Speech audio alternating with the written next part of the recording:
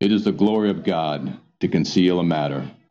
To search it out is the glory of kings. This is the Message to Kings podcast.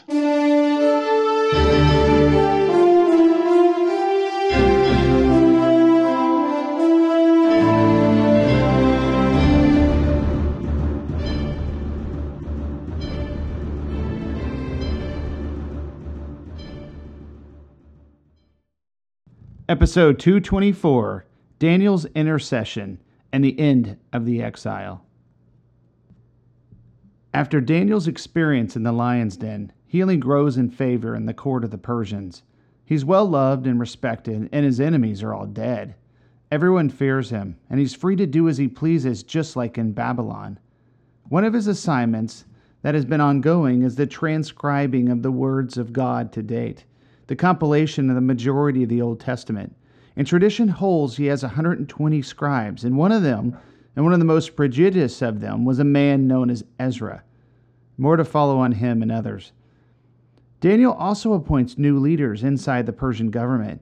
His appointees, or those that come after, are notable figures like Mordecai and Nehemiah. These men will have great favor because of God's influence on Daniel.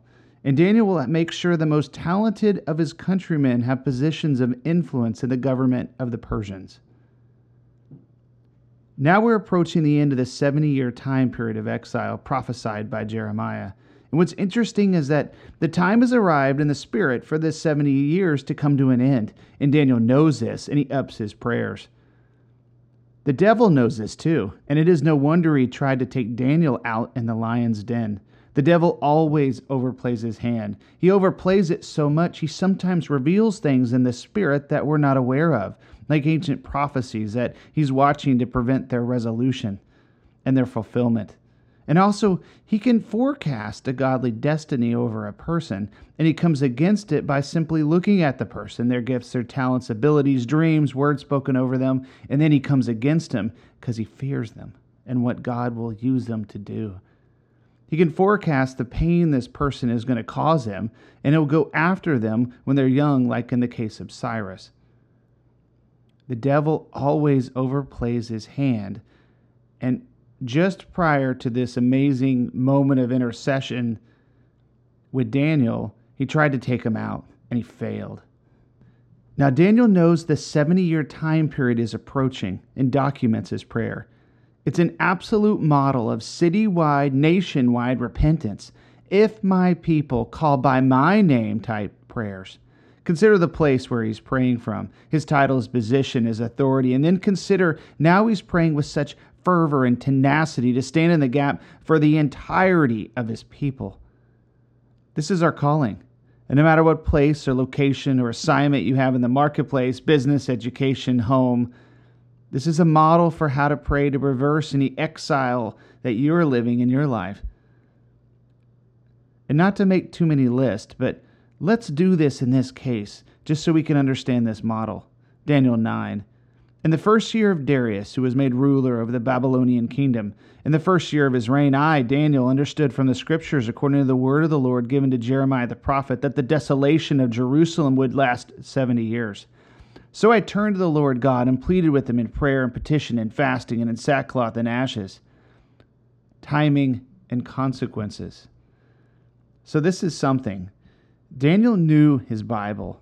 He knew the written words of God. He knew the prophecies well enough to understand his time and his age.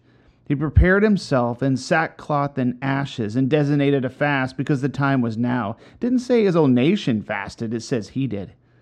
And something interesting here is that there was 3 dates and times when the exile could have actually started. And the 70-year time period could have started within, was it the first time it was taken or the second or the third? But Daniel chooses the earliest time period. And when you're going to go for it in prayer, ask God to fulfill the best case scenario.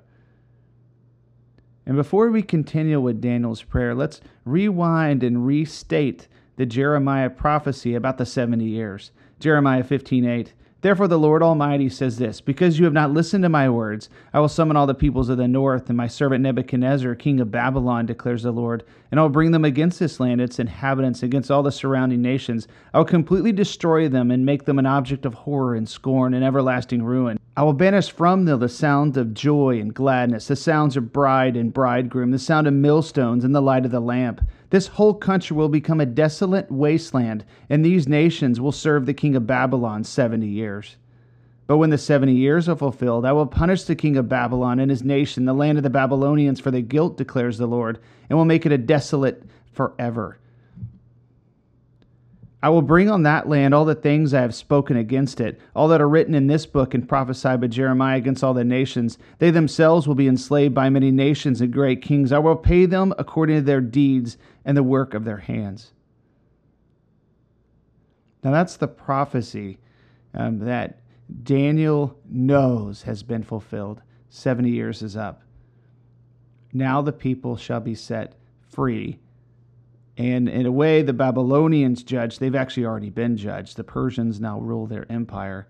It's time for the people to be free. It's been 70 years.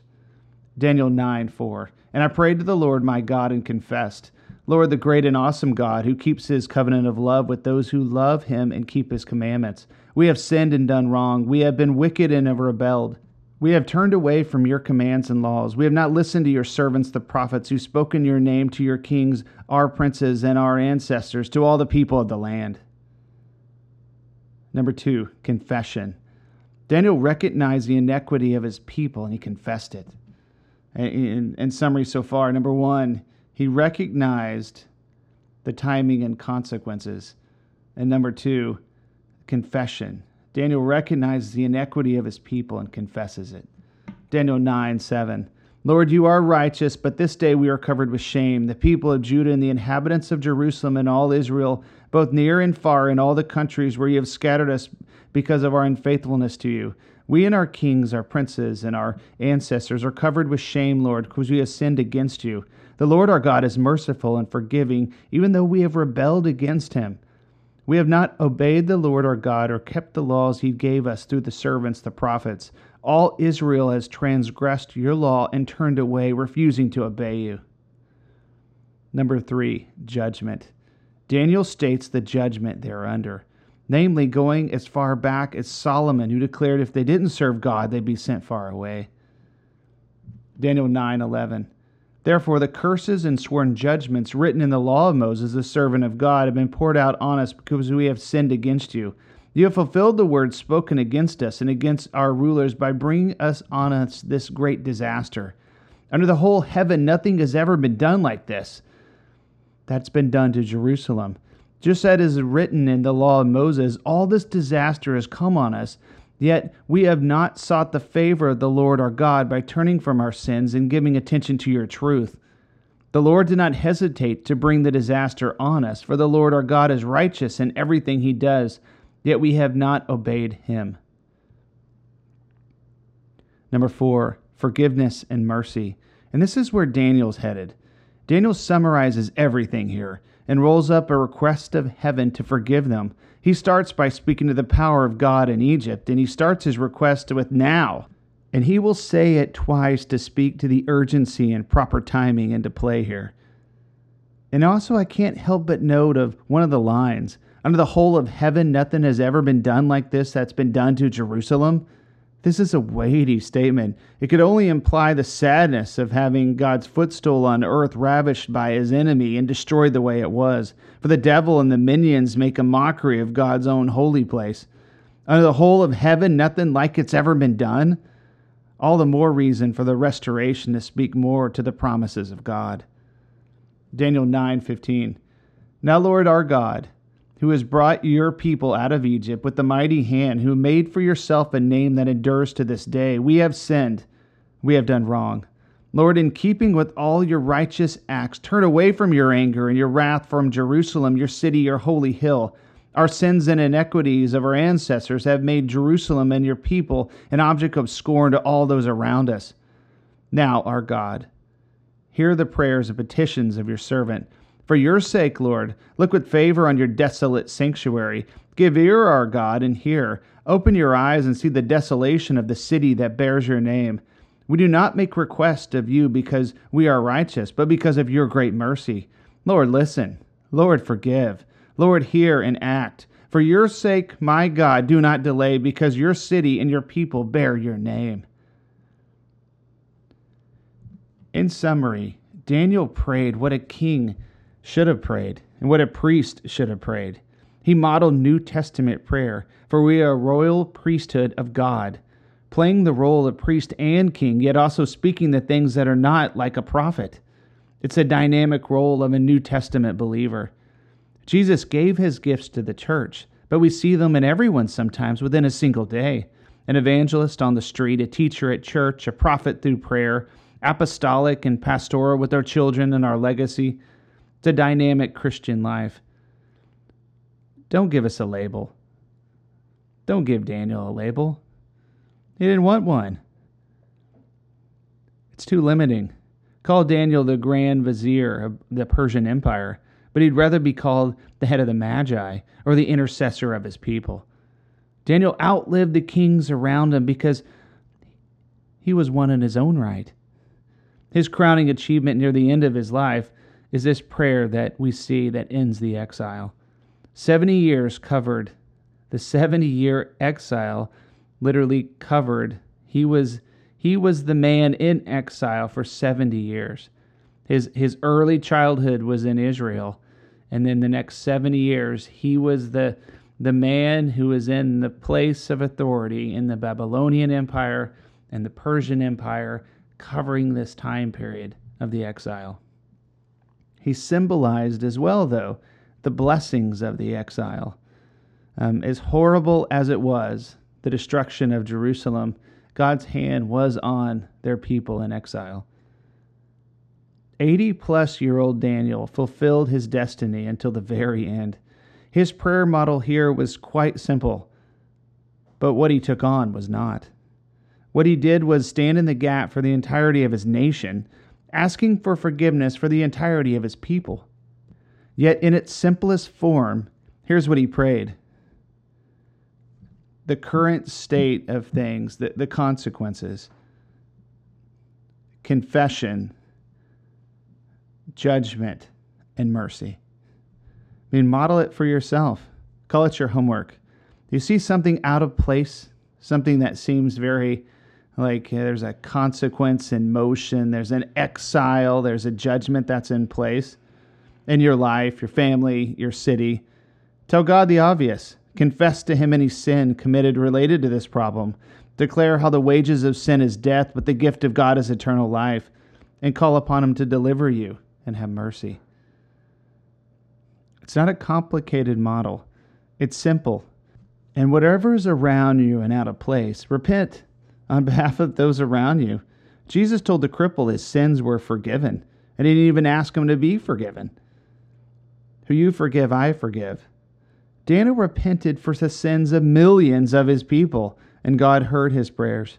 This is the most amazing part about his prayer. There was no Old Testament sacrifices, but the innocent, devoted lover of God who repented for them, and God heard his prayers. I mean, Daniel very much tapped into a New Testament faith model.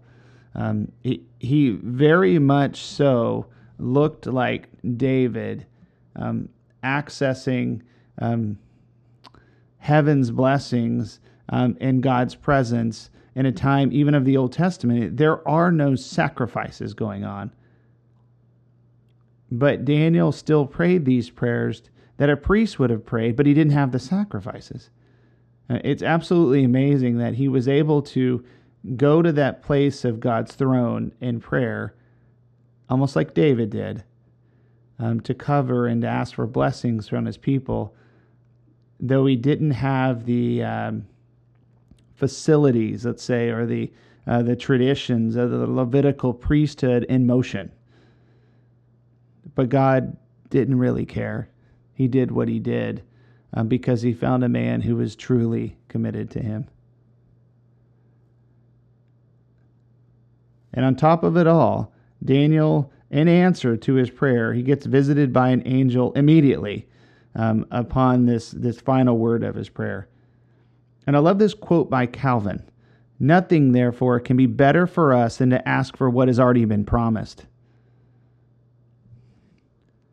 If God has promised it, in faith it will happen, and mercy is already promised. It's part of the character of God, and he never denies heartfelt repentance. Here is Daniel's wild answer to his prayer. Daniel 9:20. While I was speaking and praying, confessing my sin and the sin of my people Israel, and making my request to the Lord my God for his holy hill, while I was still in prayer, Gabriel, the man that I had seen in the earlier vision, came to me in swift flight about the time of the evening sacrifice. He instructed me and said to me, Daniel, I have now come to you to give you insight and understanding. And as soon as you begin to pray, a word went out, which I have come to tell you, for you are highly esteemed. And therefore consider the word and the understanding of this vision. 77s are decreed for your people and your holy city to finish transgression, to put an end to sin, to atone for wickedness, to bring in everlasting righteousness, to seal up vision and prophecy, to anoint the most holy place. No one understand this. From the time the word goes out to restore and to rebuild Jerusalem under the Anointed One, the ruler comes, there will be 77s and 62 sevens. It will be rebuilt with streets and a trench, but in times of trouble, after 62 sevens, the Anointed One will be put to death and will have nothing. The people of the ruler will come, and they'll destroy the city and sanctuary. The end will come like a flood. War will continue until the end, then desolation has been decreed.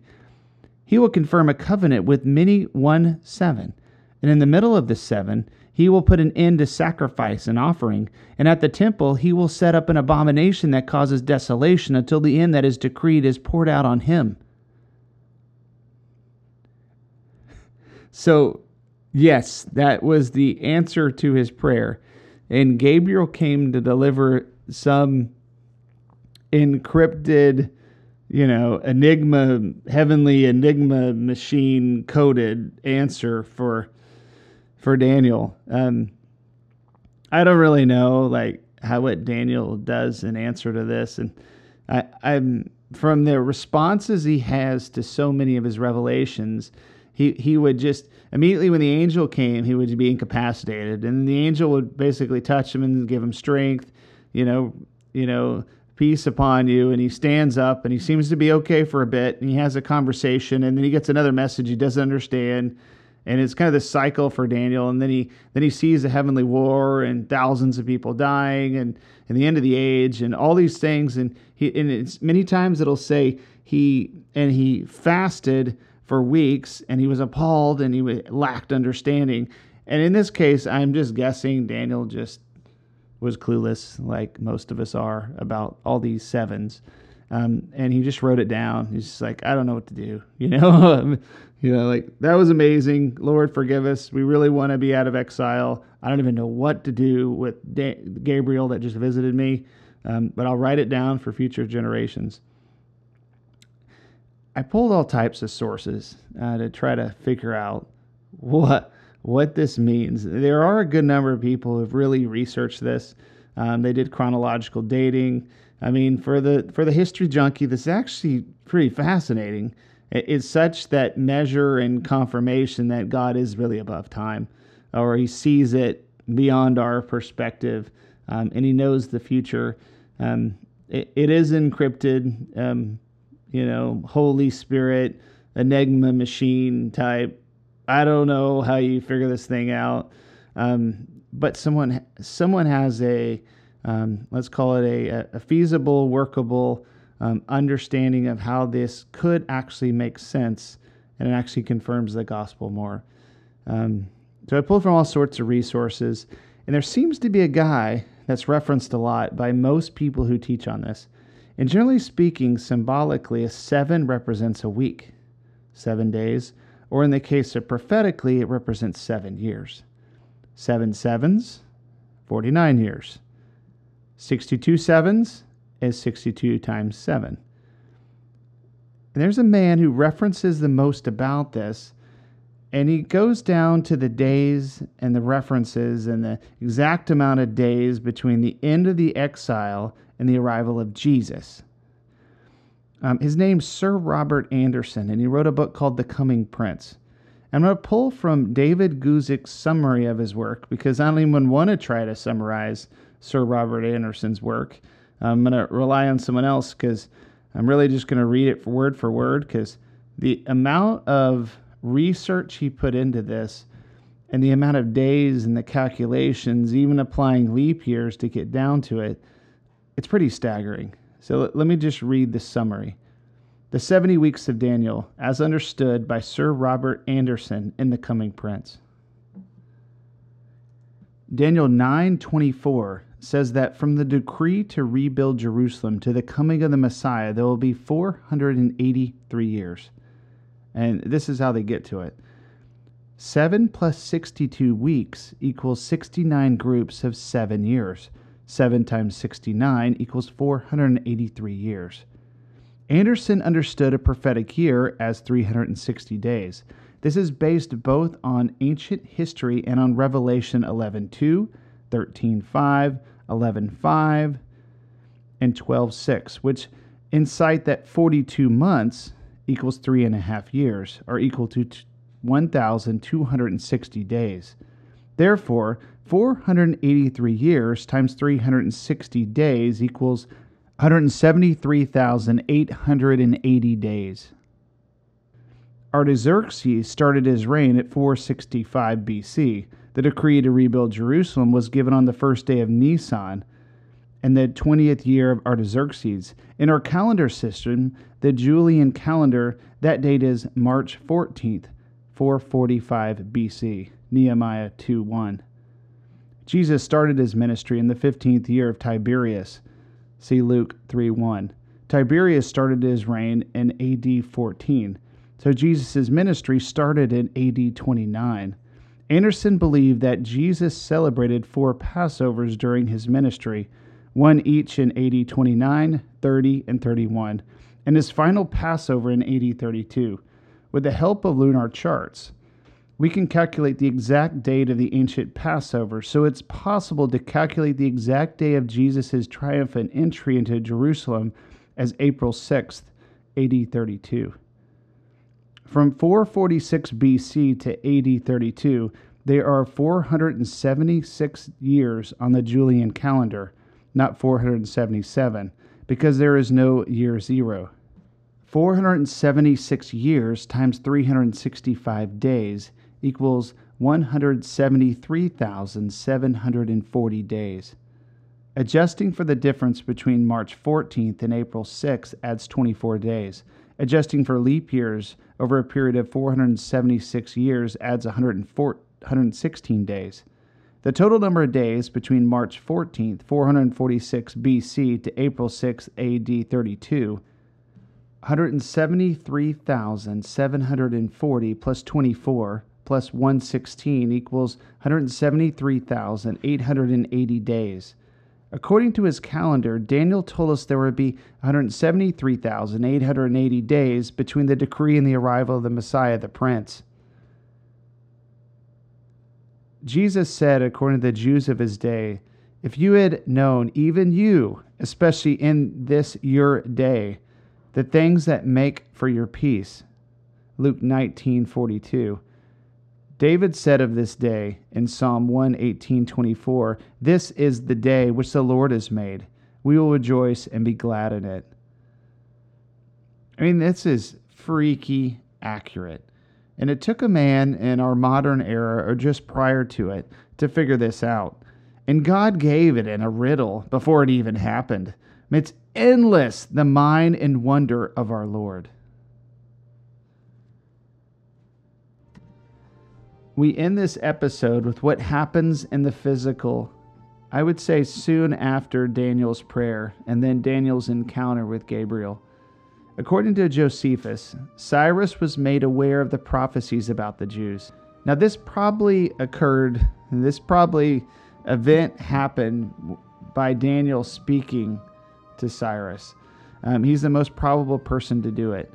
And imagine the moment when Cyrus was told the words about him by the words spoken over Cyrus by Isaiah.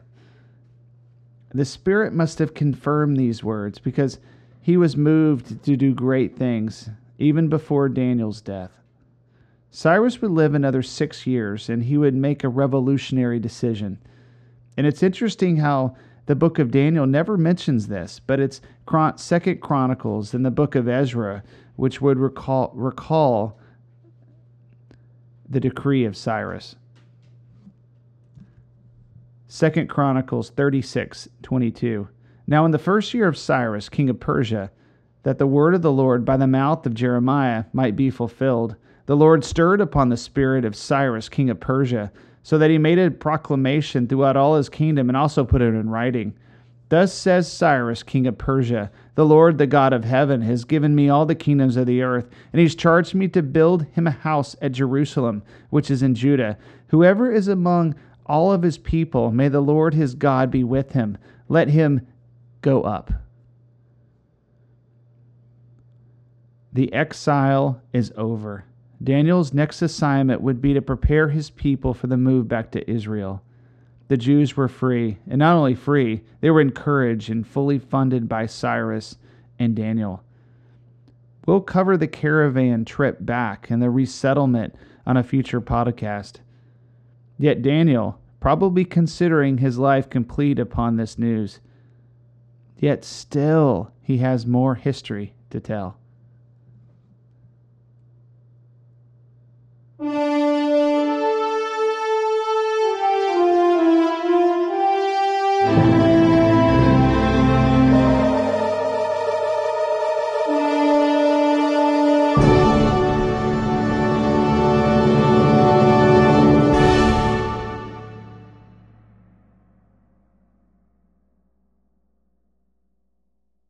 Thanks for joining us for this episode of Message to Kings. Feel free to visit the website, share the Facebook page, or if you want to chat, email us at messagetokings@gmail.com.